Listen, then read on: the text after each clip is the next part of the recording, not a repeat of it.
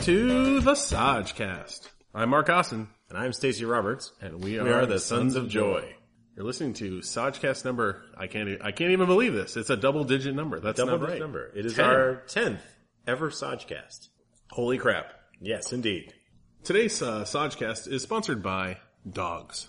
Makers of, you've got to be kidding me. It's raining outside and you need to take a walk?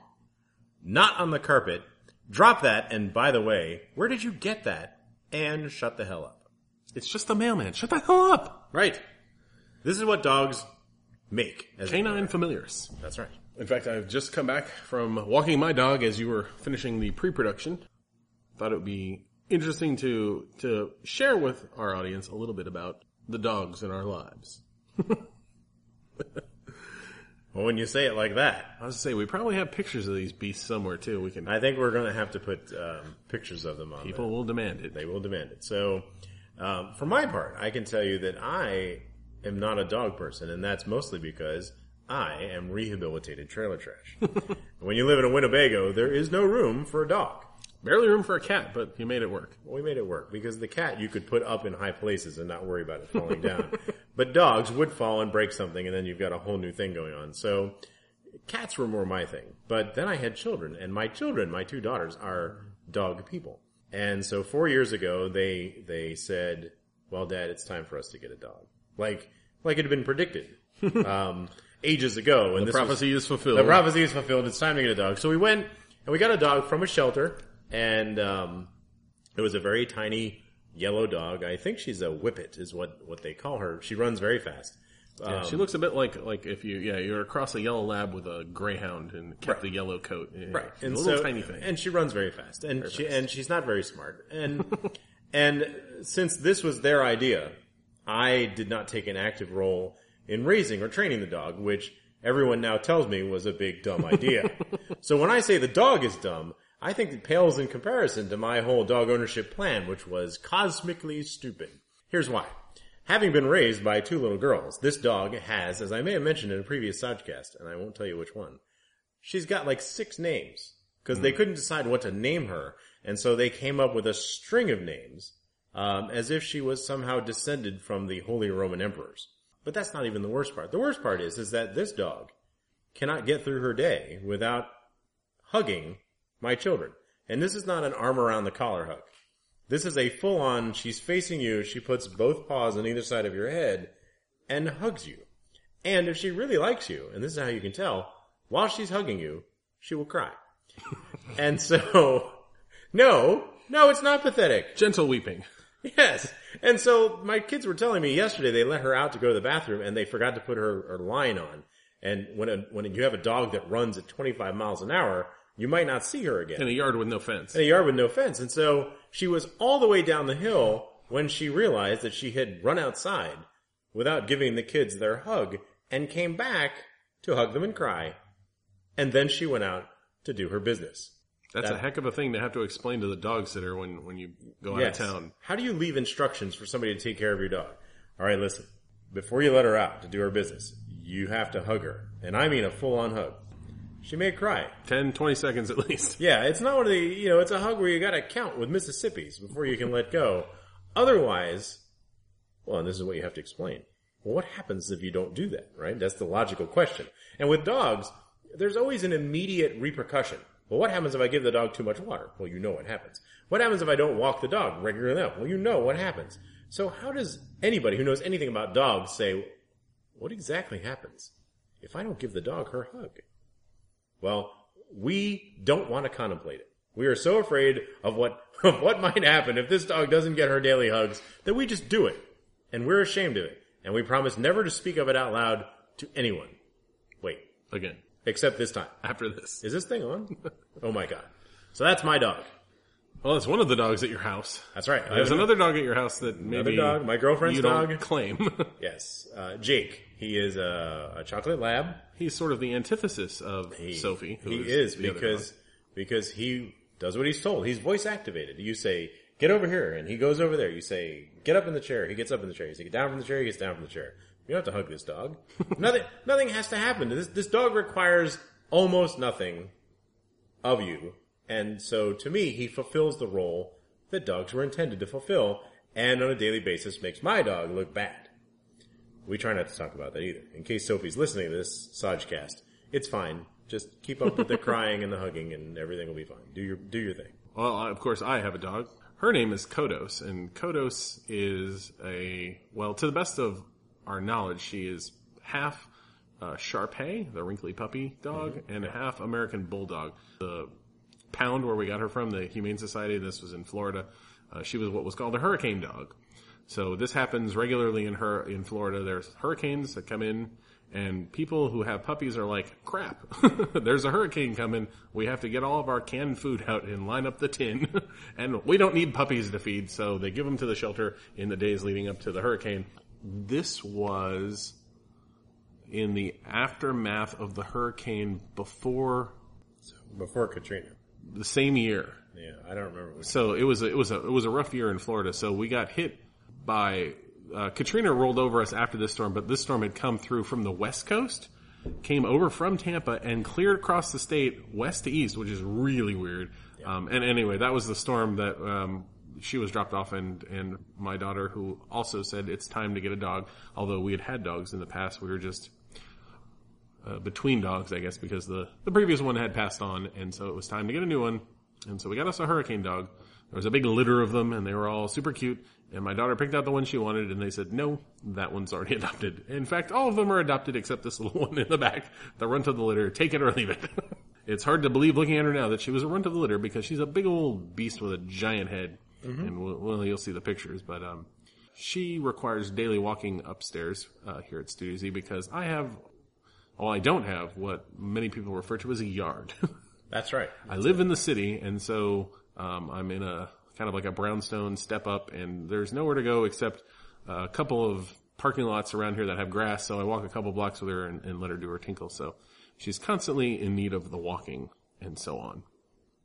But it was occurred to me that every time I leave, which has been pretty frequent in the past, my dog ended up at your house. But we're not complaining.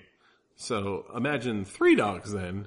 You know, the smallest, Sophie's what, 40 pounds maybe? I mean, that's the little one, and then they just go up from there. So it's a lot of dog to be running around. It is a lot of dog to be running around. But one of the things that we were doing, in fact, I was working on this problem just yesterday, was trying to get my dog and Suzanne's dog, whose name is Honey, who is like a yellow labby kind of dog, to get along a little better. So when we first got them together, which was a couple years ago now, we weren't real careful about their introduction, and we probably should have been, because neither one of them had really had problems with other dogs, and it didn't occur to us that they might have a problem with one another, and they did. And it was a snowy afternoon in her yard, and I let Kodos in the yard, and 2 seconds later there was blood on the snow. And it was a big mess. And so they had a couple of fights, and then we kind of stopped introducing them to each other and just held off on that. But recently we took them to a doggy coach, doggy therapist, and they got some instruction. And so now a couple times a week we bring them together, and we've had good success in the last since we've been on this program, there haven't been any fights. And last night the dogs were together for like 4 or 5 hours off leash without any trouble. And they mostly just ignore each other. They're not chums, but hopefully there'll be a day when you'll have only 2 dogs when I leave town. And I am looking forward to that day. But of course, now those of the listeners are going to wonder, well, how did you get this dog to integrate into the pack at my house? Well, careful planning. To a point. But here's also what it takes, and the cat people listening will understand. 1, you have to really not care what happens to the dogs. That is the problem. It's the throw them in the pool and swim theory. Yes, the problem is that if you've got one dog owner on one side and the other dog owner on the other side, they care about what happens to their dogs. Well, I am not burdened by such things.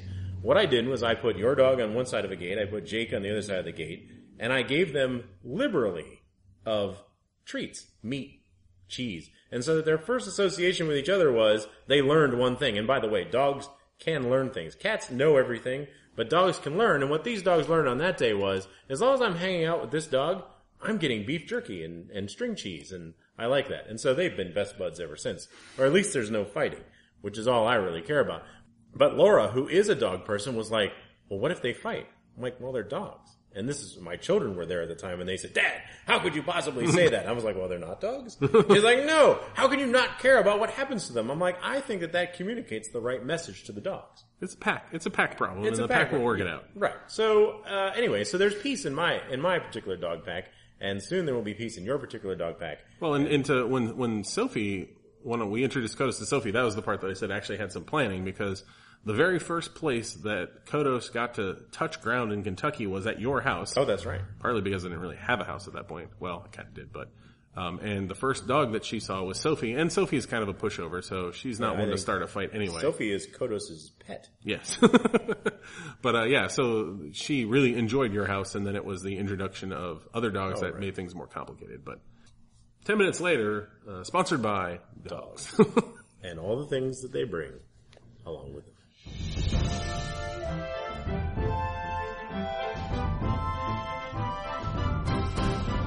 Okay, so that theme there means that we're changing the format a little. A little bit. So rather than jumping into current events as we normally would right now, we're going to take a moment to talk to the audience about a change in plans. That's right. We've, based on some feedback that we've gotten and some thoughts that we had ourselves, we decided to modify our format a tiny bit. Yes. Keeping with our tight structure that we love so much, but consolidating some things and adding some other stuff. So one of the things that we're going to do is we're going to trim current events down to a bare minimum of what's actually kind of current that we might want to talk about in relation to previous podcasts that we've talked about. And because we are probably sick of politics at this point in our election year. Yeah, go see when this was released, but yeah, that'll make sense. Everything that's current events now is all about politics, and the more you watch that, the less inclined you are to talk about it. It angries up the blood. It does. And then so what we're going to do is consolidate the tiny current events that we have with our project updates, which we also expect to be somewhat small, and to introduce a new section, which we call Tales from Saj History. Yes, and we did this because if you have cable TV, there's a huge gap in your historical knowledge now. As I may have mentioned in previous Sajcasts, and I won't tell you which one, but the History Channel has dropped the ball. They're not doing anything with history anymore. They're talking about it only tangentially, as when the American pickers go into the Pawn Stars pawn shop and say, hey, I found this nickel that used to belong to Abe Lincoln. And they say, that's great, I'll give you $30 for it. Abe Lincoln who? Never mind. Since the History Channel isn't doing it anymore, we figured that we'd talk more history, and then we realized in order to have credibility, we'd have to speak only of things that we know about firsthand. That means Saj history. History of things that have happened to us. We're hoping that you will find it entertaining. Unless we do a past life regression, but that will be this week. We don't have that kind of time, and we lack the specialists.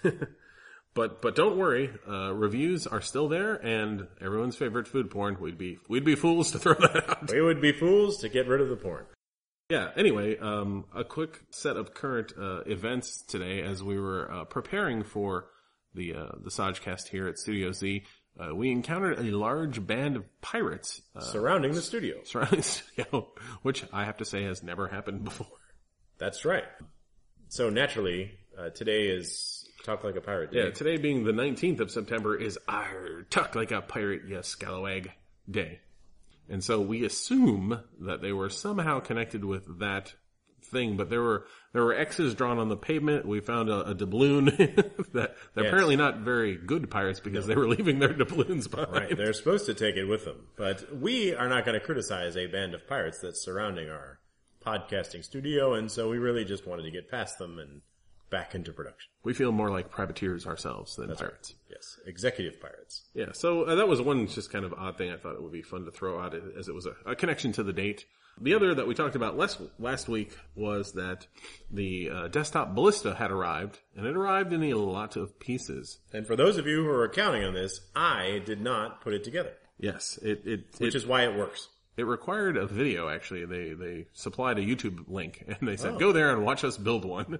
And then you do that. So there was no instructions per se. It was just watching the video. So we'll have a picture of this up next to our microphone for scale, perhaps. That seems like a good choice. But I thought I would test fire it once here, and we don't have the cat handy, which would have been good. But it's a dog episode, so. I'm sorry, but if this episode is sponsored by dogs, wouldn't they want us to fire some kind of projectile on a cat? That's true. So anyway, let me wind this up. You'll see from the pictures there that it's kind of like A crossbow. It's kind of like a crossbow, yeah, exactly. We have a little cranking mechanism down at the bottom that we turn. There's a cog on one side and a little set pin that holds it every time we turn it so that the cog doesn't go too far.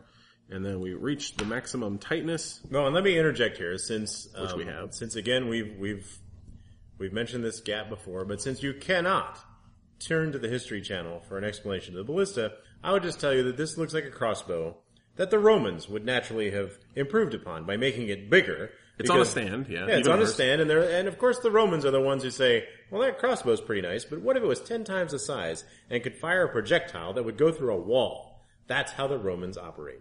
And so, here you go. Well, and the other neat thing, which I guess, let me fire it first. So I'll fire it right at the microphone and see if it doesn't kill the entire Zodgast. We're still here. Yeah, so there you go. Hopefully you heard that crashing noise of our tiny desktop ballista. But the interesting thing is, if you look at it face on, you can see these strings that are in there, which would have been ropes, of course, probably horsehair or something like that at the time.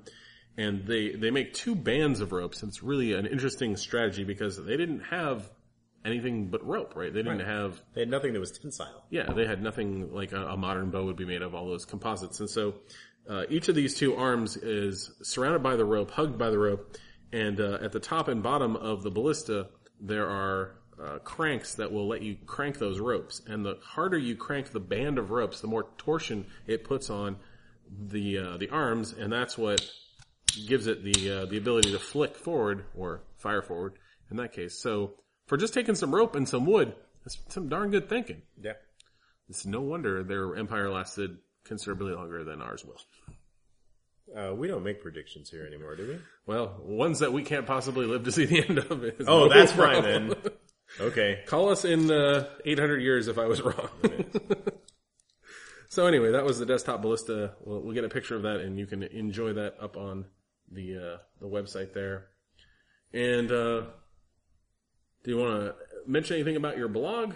Well, I can tell you. Had a good week? Yeah, it was a good blogging week. Because, and I don't necessarily recommend this, but if you go back and think about your childhood, there were parts of it that were probably pretty funny. And so this week, I wrote a blog post about the time I got hit by a car. And the reason I got hit by a car, it was a funny story because, as it turns out, you can't play baseball in a trailer park because there are windows everywhere. It's like playing baseball in a parking lot full of cars. I mean, essentially, that's what it is. And so we started playing baseball, and then we realized that that wasn't going to work. And it occurred to me that I should go to the store and get a wiffle ball and a wiffle bat because they weren't going to break anything. Yeah. So it was pretty reasonable. And on my way back is when I got hit by this car, driven by a woman who didn't see me, well, ever. She did not see me before she hit me. She didn't see me after when the cop said, "You hit that boy with your car." I was invisible to this woman. And so it's a very tightly defined superpower. It's invisibility, but it only works on one person. And she was quite angry at me for slowing her down and interfering with her day. And it resulted in a barrage of furious Yiddish, which I was the only one who understood. And so I had to end up translating for the cops what she was saying. So that is the essence of my blog post. There'll be a link on our website this week, trailertrashwithagirlsname.blogspot.com. Yeah, and I guess as project updates go, we should circle around to the fact that our mornings have been preoccupied with zombies. Yes, and for those of us who scoffed at the let's just meet early in the morning and get some writing done. That was me. I wasn't going to name names. It seems to be working because it's a steady and consistent effort. The time is very clearly allocated because despite my bragging about how nobody needs me between 5 and 9 a.m., well, I don't manage to get here until 7 if I'm lucky. And then my phone starts ringing because clients are calling me because all computers break in the morning. And so by 8:30 it's over. But in the intervening time, we are actually making consistent forward progress on the zombie book, which I know you are all relieved to hear. Whew.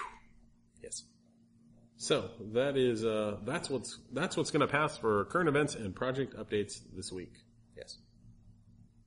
And so now it's time to cue up a whole new theme song for a whole new section. Yes. Cue tape.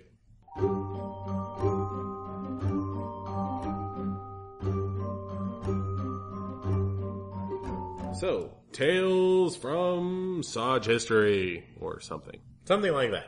We alluded to this story in the Twitterverse. In the Twitterverse and in the last Sajcast. Oh, yes. The story of Uzo the dog. Uzo the dog. And like all good stories, it isn't just about the big dog and the little dog and the romance that they found at Florida State University.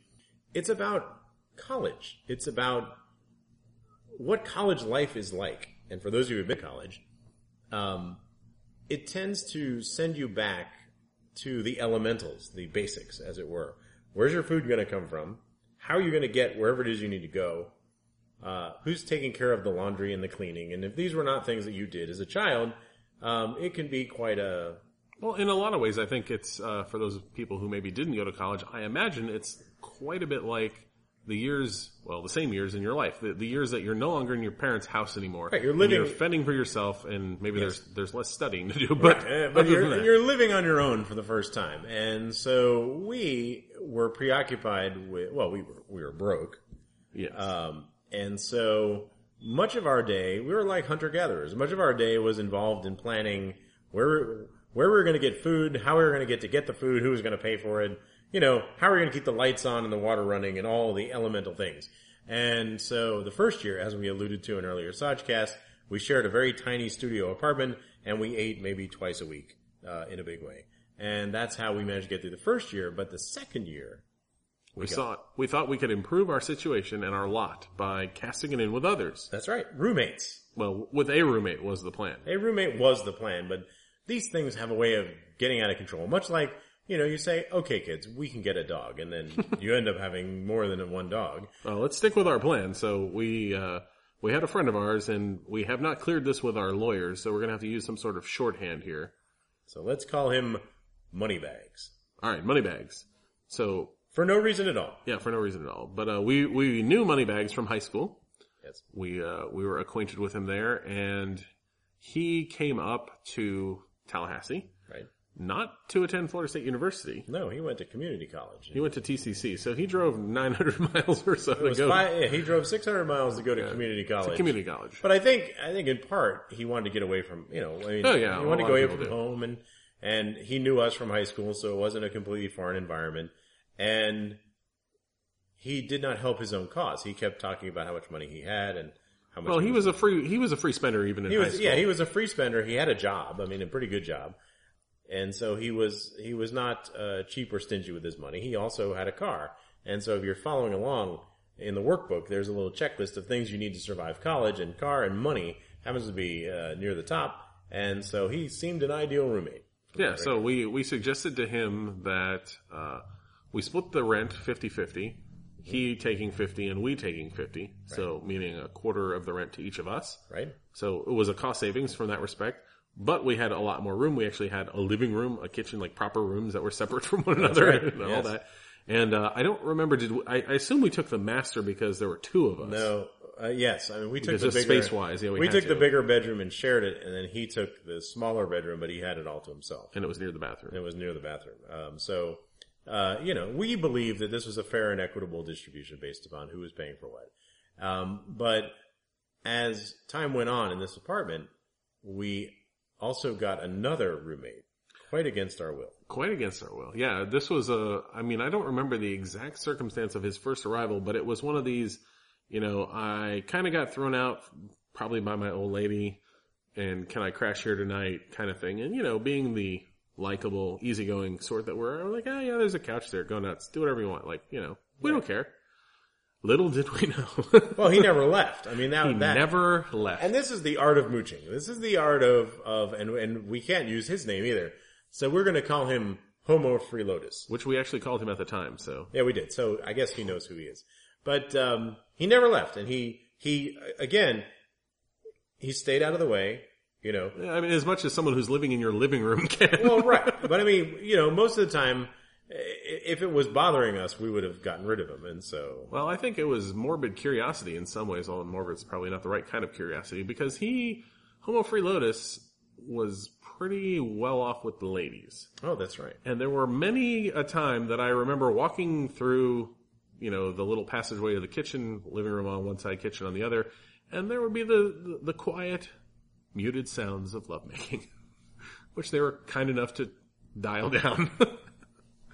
So yeah, I mean, the fact... This is still a family Sajcast. But the fact that, you can be a dude who can score with ladies is one thing, but to score with ladies when you're freeloading off someone's couch, this... How that conversation must have gone, I can't even begin to imagine. Well, I mean, because what's your pickup line? You want to come back to somebody else's place where I sleep on the floor? And so we're like, okay, but that worked. And There's a dog. We were curious. We were just curious to see how that worked because we're great studiers of things and we want to know. I mean, we have spent our lives looking at what works for other people and going, well, how did that work? How did that work? Right. And so this was just one of those things. So, Homo Freelotus and Moneybags were our roommates the second year of college at Florida State. And Moneybags got a dog at some point. Yeah, and this was a weird move because we had quasi-adopted a cat the year before, in the sense that there was like a stray cat that we would start feeding. It kind of lived in our house for a while. Right, and then some girls took it and... Yeah, I don't recall what happened, but I think in all fairness, it's important to remind everyone that we could barely feed ourselves. Yeah, it was for us to take liability. For us to take on a pet was almost cruel. Because if the pet, locked in and said, "Oh, I live here now," it would have been in the same boat we were, which was leaking and had no food in it. So, well, and we also tell the children out there in the world that college is not really the time to get a pet. No. Because you have to take them with you when you're done, which, this wasn't our dog, but Moneybags certainly took it with him. Right. Something had to be done with the dog. And that's, and essentially that is true of dogs in general, is that something must be done with them. You can't just leave them gravity-fed water. They're a 10-year investment, right. At least. Right. And they're a daily investment because unlike cats, they can't attend to their own business and you can't just leave them a giant bowl of water and a giant bag of food and expect they'll live the week. So, so the dog was, and we considered the dog to be his problem. Yeah, I want to say it was a black lab or something. Very tiny. It was a little dog, kind of Sophie size, maybe even a little smaller. It was smaller. It was a very small But it was a black lab mix of some sort. Again, it came from a pound. He went to the Leon County Animal Control place or whatever and picked it up there. Yeah. Then because we planned on improving our fortunes with one roommate who we could call Moneybags, and now we had two more roommates and a dog. Yes, this is where our plan may have skidded a little off the rails. Yes. But we made the best of it because we said, well, instead of lamenting the fact, as I have done in very recent years, that now there's a dog here we have to deal with, let's see if that works to our advantage. So the dog came in handy when we were pulling an all-nighter studying for calculus because we entertained ourselves by gluing pretzels to the floor and seeing how long it took the dog to get them up. Otherwise, we would have been bored because we were studying, in case I haven't been clear, calculus. The dog became a regular feature, and the dog's owner, Moneybags, was not the kind of guy to let the dog too far out of his sight. He was always carrying the dog around, and he was very paternal with this dog because his favorite punishment was to tie the dog up in the shower when it was bad, and then turn the water on. Apparently. And we were like, well, that's... Yeah, the first time you come home and you need to use the restroom, you open the door. And there's a wet dog. And now I just had this recollection just this very moment. As you open the door, do you remember what was on the door? And I think this was a piece of genius for college roommates everywhere. It was the gas mask. There was literally a gas mask. Surplus gas mask. Which is not a derisive comment about Moneybags or Homo Freelotus, except that it was necessary. It was just good planning. Where they were concerned. So you would wander past the gas mask to just, go into the bathroom to have your quality time, and you're like, there's a wet dog in the tub. And it's tied there. Yes. And sad. And sad. And so, of all the things that you hear through a closed bathroom door, what's the dog done now isn't really at the top of the list. It's originally it was, your dog's in the shower. Like that was normal. Yeah. Like your dog was clearly taking a shower and got stuck in there. No. Once we figured out that was his way of punishing the dog, we were like, that's just wrong. So the dog was not enjoying college as much as the rest of us. No, it really wasn't. And so, there was one day where the dog got out and Moneybags... This was a Saturday or a Sunday. I want to say it was a Sunday morning. Right. Is my recollection. And just to set the scene, Uzo was a Great Dane. Yeah, let's recollect Uzo in case someone didn't hear last week's Sajcast, or you forget because it was a week ago. Well, and it's never too late to go back and listen to them again. They're on iTunes. But Uzo's parents, his dog parents, were three college-aged frat boys. Yeah. Who were not frat boys because they lived in our apartment complex. Yeah. But otherwise, you would have guessed they were frat boys. That's right, because these are the kind of guys who always wore sunglasses, never wore shirts, and always wore their hats turned around facing back instead of front. And they were always sitting out in lawn chairs, drinking beers, watching their dog, who was this behemoth of a Great Dane, gallop up and down the common grassy areas. Yes. And so one day, the little dog, and we don't even remember this dog's name. As hard as we tried, we could not come up with a name for this dog. Right, and the best we've got is, oh, you poor thing, and I think that's as good as it's going to go. So this dog... well, to further set the scene, as I recall, it was spring. It was a cool spring morning, a Sunday morning, and we had the door open. Yes. To let some air in, it's just nice. Florida, you don't get very many cool mornings, so we wanted also, to it's an apartment that had a gas mask, so you're going to open outside ventilation. There's that. Okay. And this wouldn't have been maybe the first time that we had ever opened a door, but and I don't remember if it was this particular morning, but I think it may have been, and it certainly happened other mornings where Uzo, kind of being communal dog, would wander into anybody's open house that, if you left the door open, Uzo might just walk in and eat any scraps of pizza that you had in your pizza box. That's right. So all the crusts that didn't get consumed the night before or whatever, they were fair game for Uzo in the complex as a whole. And so it was on this morning, and I don't think anyone actually saw the act. The act. Okay. Because the noise of the act is forever etched in my memory. What we noticed, from our perspective. Yes. We noticed that the little dog went outside. Yes. And then we saw the big dog come over to see the little dog. Yes. Now, and I mean, bear in mind, this is a Great Dane that was, 150 pounds. I mean, just a massive dog. And the little dog was 30 tops. Tops. Right? So... Both boy dogs. Oh yeah, that's worth pointing out. They were both boy dogs. So what happened next? On a family-centered Sodcast. Is difficult to cover. It's difficult to explain. There was a special sort of love affair that the two dogs shared. Popular in Greece. The love that dare not woof its name happened out there. And of course, followed by... Now, to be perfectly clear I think we're trying not to be clear. I think that's really the problem. To be clear here, in the love that dare not woof its name, there is a catcher and a pitcher. The little dog was on the wrong end of this situation. It wouldn't have been so bad if their roles had been reversed, but the noise that poor dog made... Well, made it clear. It got everyone's attention. Particularly... Something bad. Something bad had happened to Moneybags' dog. And so, I'm not sure how we broke the news to him. Because the dog came shooting back into the apartment. I was amazed it could walk. And Moneybags was like, what happened to the dog? And we didn't want to tell him. But Uzo's dog parents, the three frat boys, were totally flummoxed. They were like... Uzo, dude, what'd you do, man? And so, anyway, it was quite a thing that went on that day. This is an occasion for which Hallmark does not have a card. There is Dear roommate, sorry your dog was raped. Yes. and more to the point, it was, because these guys were pretty sorry. They're like, oh, dude, we feel so bad for your dog, man. Is there anything we can do? And we missed an opportunity, I think. We did, yeah. Because these guys were always partying. Their apartment was party central. And we were not partiers because we were preoccupied with, getting an education. And I mean, we had fun, but it's not to say we didn't drink any alcohol. Oh, no. Or anything like that. But in case our children are listening, of course. Especially once we were 21. Exactly then. So, we could have used this occasion. I mean, we could have leveraged the injustice that had been perpetrated on not quite our dog, but... For all they knew. For all they knew. Let's blur the lines. We probably could have parlayed the act into an expansion of our social mobility. At least temporarily. I mean, I'm sure we could have gotten invited to the kegger that night. Right, but then, of course, in retrospect, let's just say that, well, who are these guys? Oh, dude.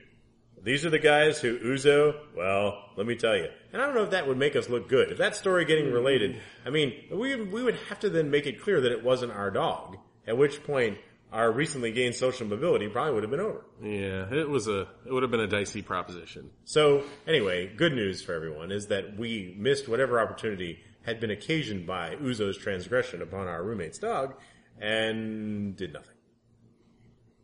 So yeah, there's that story, which involved, some strange events. The fact that homosexuality apparently does occur in the natural world. I don't know if in some situations. But as I explained earlier, my dog is a hugger because she was raised by 2 little girls. Uzo, I was going to say, I don't know what you're going to say about the boys that raised Uzo. Well, nothing, because we haven't gotten them to sign any waivers either. But in a nature versus nurture environment, Uzo was not raised properly. Clearly. So he did not have a good sense of boundaries. He was a pizza munching, walk into your house kind of dog. Right. Well, the simple fact that everybody in the complex knew his name, yes, right, meant that he had at one point visited everyone. And upstairs, downstairs, it didn't matter. Didn't matter because he was everywhere. And so I don't think we should necessarily blame nature in this case. I think maybe we should look to the parents and say, what did they do wrong in this particular case to turn this dog into the kind of dog that he was? And so endeth the tale. Although, in another new advancement for the Sajcast, a twist, we are going to blog the story in, well, I don't want to say its entirety, but we'll provide more details, a full transcript of the story as opposed to the pithy one-liners we normally deliver on That's right. the page. So that way you can share the story with other people in case they just really find the sound of our voices irritating. Which is a disturbing amount of the feedback we've gotten so far. On to reviews. Ah, yes.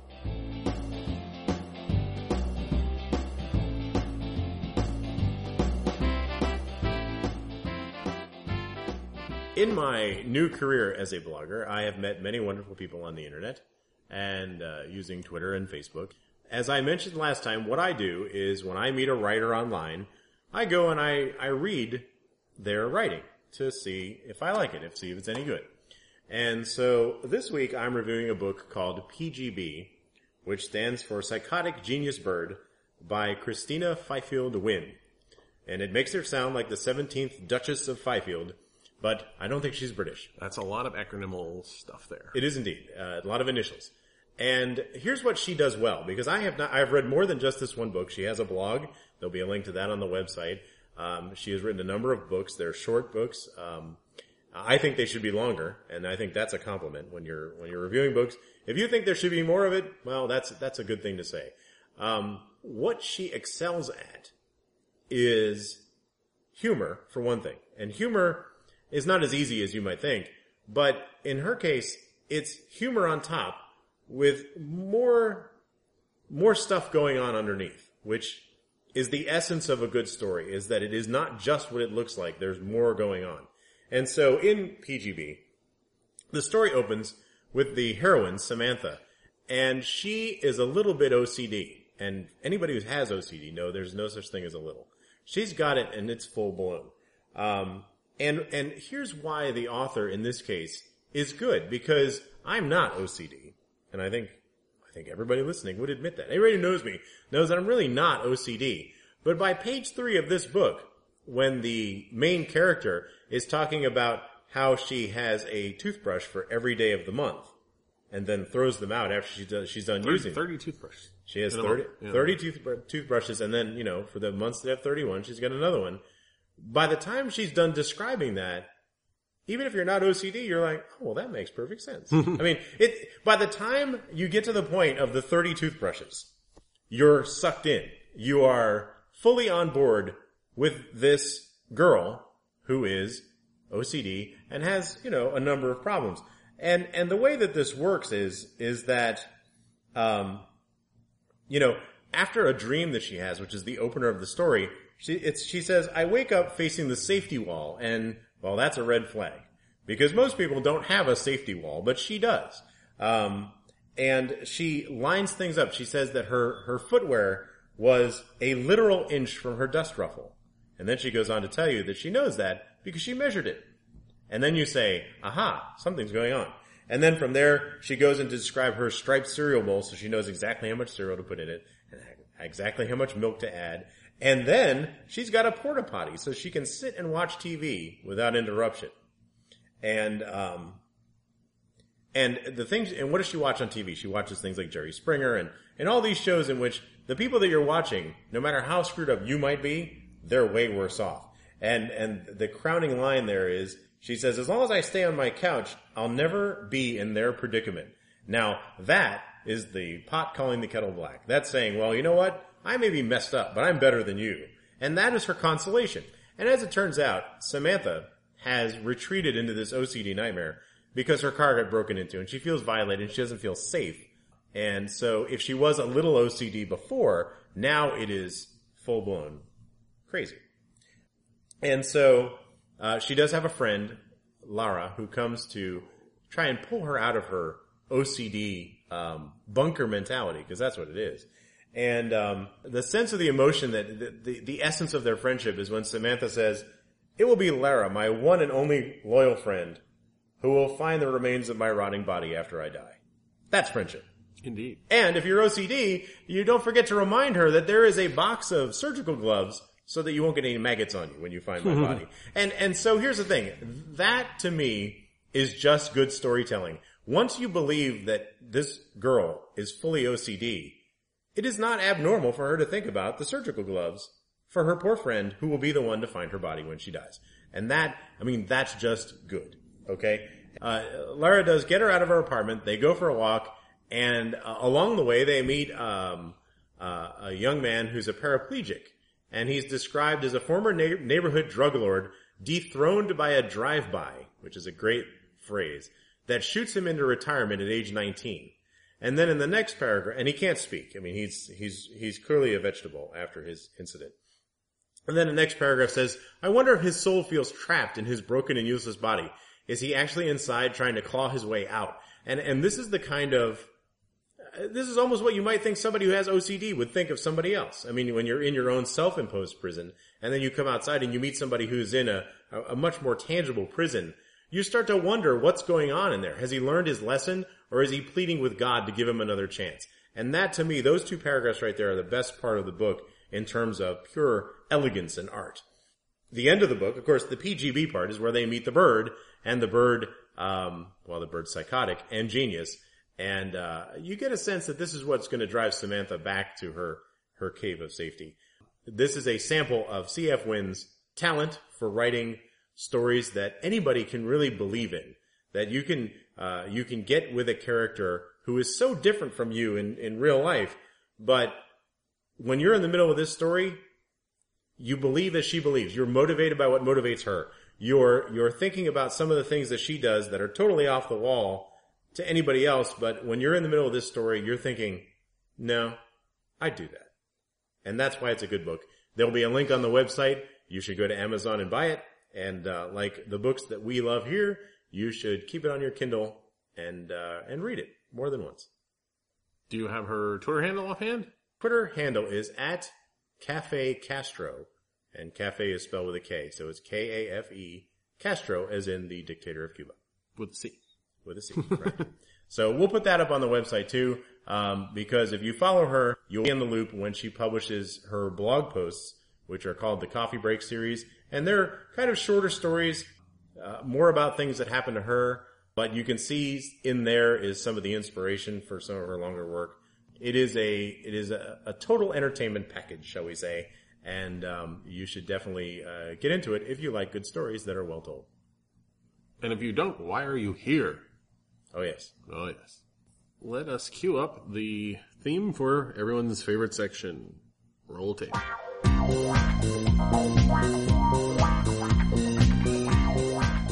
Food porn. Food porn it is. And there has been, we admit, somewhat of a decline in the food porn quality since we went on the low carb. I was going to say, we may actually have to admit moving forward that food porn and Saj history may blend somewhat, at least until we clear the diet, because we realize that talking about the same pieces of red meat or chicken may get old for a time, and we have lots of stories that we can recollect, although we don't have pictures of all those meals.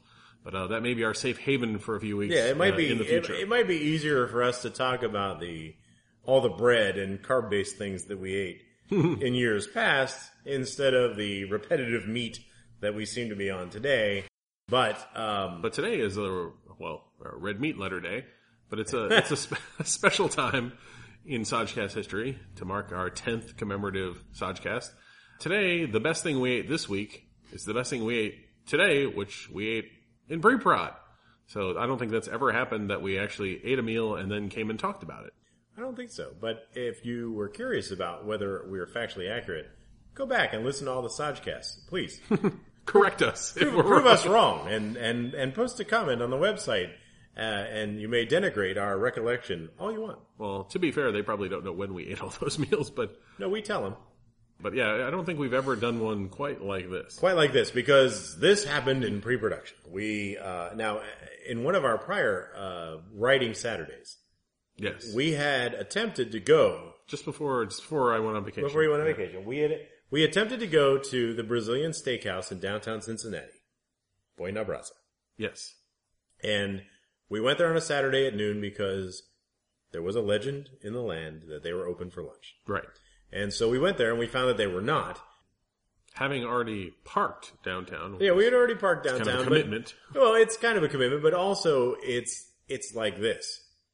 The big mistake you make when you're on any kind of restricted diet is to think that, oh, well, if we can't go there, any place is good, because it's not. Yes. If you're restricted to no carbs, your choices are really limited. And this is how we found out. We did not go to the Brazilian Steakhouse on that particular Saturday. We went to a place that was nearby and open. Yes. Which will remain nameless. We are not going to name this place. Also because I don't remember the name. We could, well, let's be clear. We could find it. We could find out, but we're not going to release their name because, for all we know, with the introduction of actual carbs, it might actually be a decent place. But if all you got is meat, it was not good. No, this was a place that the Sunday morning buffet, which is really what we were hitting there, involved hot dogs with buns that they had brought out from the store like you would buy, and hot dogs of the same caliber. Yes. So I'm not sure the inclusion of carbs would have helped much. Right. But be that as it may. Yeah. Be that as it may, you can't fall back to your second choice or your third choice or whatever it might have been. You're going to have to stick to your guns. If we can teach you anything in food porn, it's that, go for quality and don't compromise. Right. And if you're not on a restricted diet, feel free to explore and learn new things. That's how we find new places that we like. Yeah. But, well, anyway. You can accidentally discover a great place. This was not what happened to us. And so we resolved, in the way of planners, because we are planners, we said, we're going to get to that Brazilian Steakhouse, and they'll be sorry. And all that came to pass. And so, well, we should step back a little, because I like to assume for a moment that people don't know what the hell we're talking about most of the time. Oh, that's right. If you don't have experience at a Brazilian steakhouse, let's talk for a minute about what that means. Brazilian steakhouse in the terminology of the Brazilian is a churrascaria. Oh, Lord. And the most famous of which, I believe, is Fogo de Chao. So you may have heard of that or seen it in a magazine somewhere. Yep. They're all around the U.S. There's also another one called Tejas de Brazil, which is also almost as popular. So if you've seen any of those, this is the sort of thing we're talking about. And what we have in there, and this is pretty much common across all of them, are young men dressed up as gauchos. That's right. And a gaucho is like a cowboy, but in Argentina or Brazil or somewhere down in the southern. I think classically it's Argentina or the cattle ranching parts of Mexico. Yeah, I mean anywhere down below the U.S. Those different sort of cowboys. They dressed a little differently. They've got the really high knee boots and. Yeah.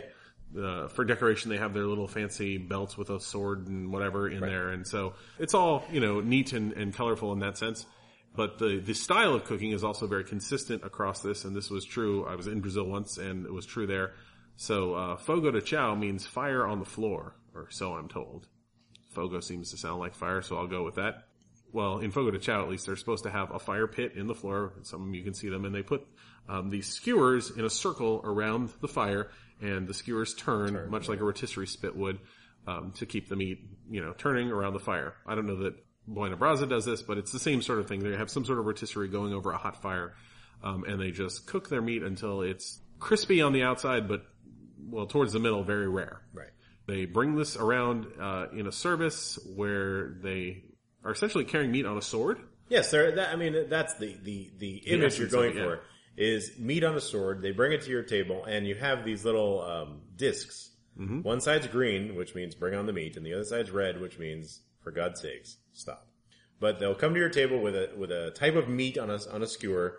They'll tell you what it is, and they'll see if you want some, and you have little tongs that you can grab the meat off as they cut it. Yes. As they cut it right there at the table, and then you're eating meat. And of course, for those of you out there who may not think that a great deal of meat is a good deal, they also have this extensive bar of sides and salads. And this is consistent across all of them as well. I mean, there's, they have side dishes, things that go with meat, mushrooms, asparagus, your standard salad bar. They've got rice. They've got the black bean fishwada thing. Right. They've got mashed potatoes. It's between the meat on the swords and the whole bar, you're getting a relatively balanced meal. But to be clear, the little cheesy biscuits on the table. Tempting. But that's not why we were there. No. We were there for meat in as many different forms as we could get it. We were there to break their curve. And we got there very early. I mean, we got there before 6. Well, yeah, we actually had to push our way through crowds of people who weren't sure if the place was open. Yes. Like, get out of the way, because we were here like 2 weeks ago and we're thwarted and denied, and you're in our way and you need to move. Well, the other thing I would say is that this isn't a cheap place to go, and none of these are. You'll spend $50 on dinner. If you can get to one for the mysterious and perhaps, legendary lunch, it's maybe half that. So maybe that's why they're not open for lunch. Yeah, I was gonna say, if you can find one, go for the lunch. But the reason it's so expensive isn't just that the salad bar is excellent, it's that the meat it's great meat. This is not cheap meat. This isn't the meat that they're serving at Golden Corral, right? I mean, this is good meat. Yes.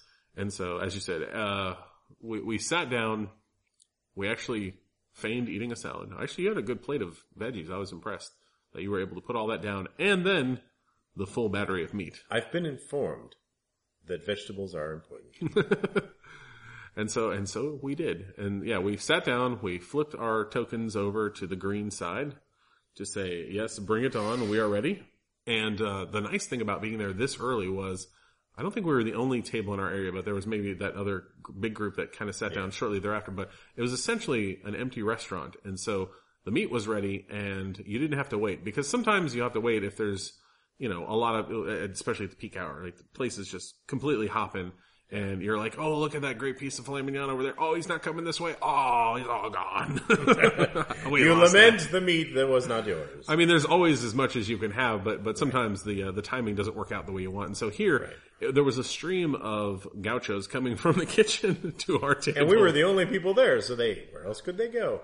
And I mean, just to run through the kinds of meat that were presented to us, there were sausages, there was lamb, Parmesan crusted chicken, garlic sirloin, filet mignon, and the house special picanha, which is it is a steak where it's got a ribbon of fat running in it. But what they do is when they skewer it, they turn the cut so that it makes like a semicircle where the outside is all of the fat and the inside is all the meat. And so as it cooks, it's self-based. That's right. Hence the house speciality. It is the house special. And it is quite good. Yeah. So, I mean, yeah, top sirloin, bottom sirloin, the filet mignon, the picanha were all just outstanding. Perfectly done. I mean, they're cooked perfectly. There is such a thing as a meat stupor that you can fall into. Yes, we have the meat sweats at this very moment.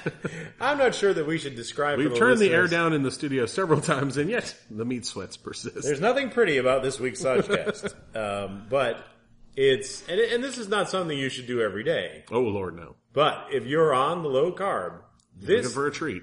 This is probably the best thing you could do on a low carb diet. Yeah, I mean, short of like all you can eat chicken wings at your favorite chicken wing place, this is tops. Yes. So we definitely recommend it. There'll be a link on the website. Again, it is expensive, and since I paid, that means you're buying the next several because it's expensive. I mean, it's an occasion place to go. Yes. And the occasion of us going was that we had once been denied at lunchtime on 2 Saturdays ago or 3 Saturdays ago, and we can only eat meat. And we were very, very hungry and didn't have a good plan otherwise. That's right. And so, needless to say, however expensive it was, we got our money's worth. Oh, I think we did. Out of this trip. Yeah. Yeah. So, because there was a point at which they sort of, this is a technique I've seen in many of these restaurants where they'll swarm you because they're like, we're just going to clear this table out because, you know, they need to turn over tables like everybody else. Day really wasn't well, such what's an starting issue. to fill up there. Yeah, it was starting. But they figured, okay, this is it. And so in the first couple pieces that they give you are, I don't want to say razor thin because they're not, but like somewhere on the order of a thick piece of bologna. Yeah, a sample cut, really. Yeah, and so you're enjoying that. And then as they move on, they figure, okay, we can break these guys now. And then they went for 2 fingers worth of meat, you know, to 3 fingers worth of meat to, do you want the whole piece? Which was the filet mignon and a couple other pieces where they were giving us things that were an inch across. Yeah. And you know, so at that point we flipped our cards over to red and they went home victorious. But once we cleared the plate, we flipped them back over to green. And for those of you who are listening to the new feature of the Sajcast, Tales from Saj History, it's not much of a stretch for even the uninitiated to realize that these are going to be stories that involve food. It's not all about violated dogs. Because, shall we say that in the past, in our past, there have been many a buffet operator. Oh, yes. Who thinks that they're going to turn a profit on us and have been not just sorely mistaken, but in one particular legendary case, driven to drink. Yes. At the sight of our approach. So another lesson there, a couple pieces of advice if you find yourself going to one of these places. I recommend I don't know what it's called in Brazilian, but there's a vinaigrette sauce that they'll make that has peppers, red peppers, green peppers, onions, cilantro, and it's in vinegar. Pairs very well with just meat. And if you're on the low carb, pretty safe to go that way. So, especially because you're not going to eat all that much of it anyway. But that was a good choice. And the other one, which is to remember what we just said, was that this is not a wedding. This is not luggage. It's not forever. You can turn the card to red and then change your mind again. And that's kind of what we did, playing a little trick on them. Once we had cleared that plate, we went back to green and had several more plates, and they were quite stunned. Yeah, I think that they were, they didn't know what to make of us, but that's okay. I know so we were getting up to leave, and I looked down because there's tablecloths. It's that kind of place, nice place, and it just looked like the Roman Colosseum's battlefield. There was blood, you know, grease, lions, Christians, pieces of unrecognizable things everywhere. Yes. And mostly it wasn't our fault. It's not that we're pigs, but because as they're cutting it at the table, it's a messy they're operation. cutting meat at the table. I mean, we're not animals. And so we have come to the end of another Sajcast. Our 10th Sajcast. As a matter of fact. And this one was sponsored by The Noble Dog. Yes. The makers of You've Got to Be Kidding Me, It's Raining Outside. Not on the carpet. Drop that. And by the way, where did you get that? And shut the hell up. Yeah.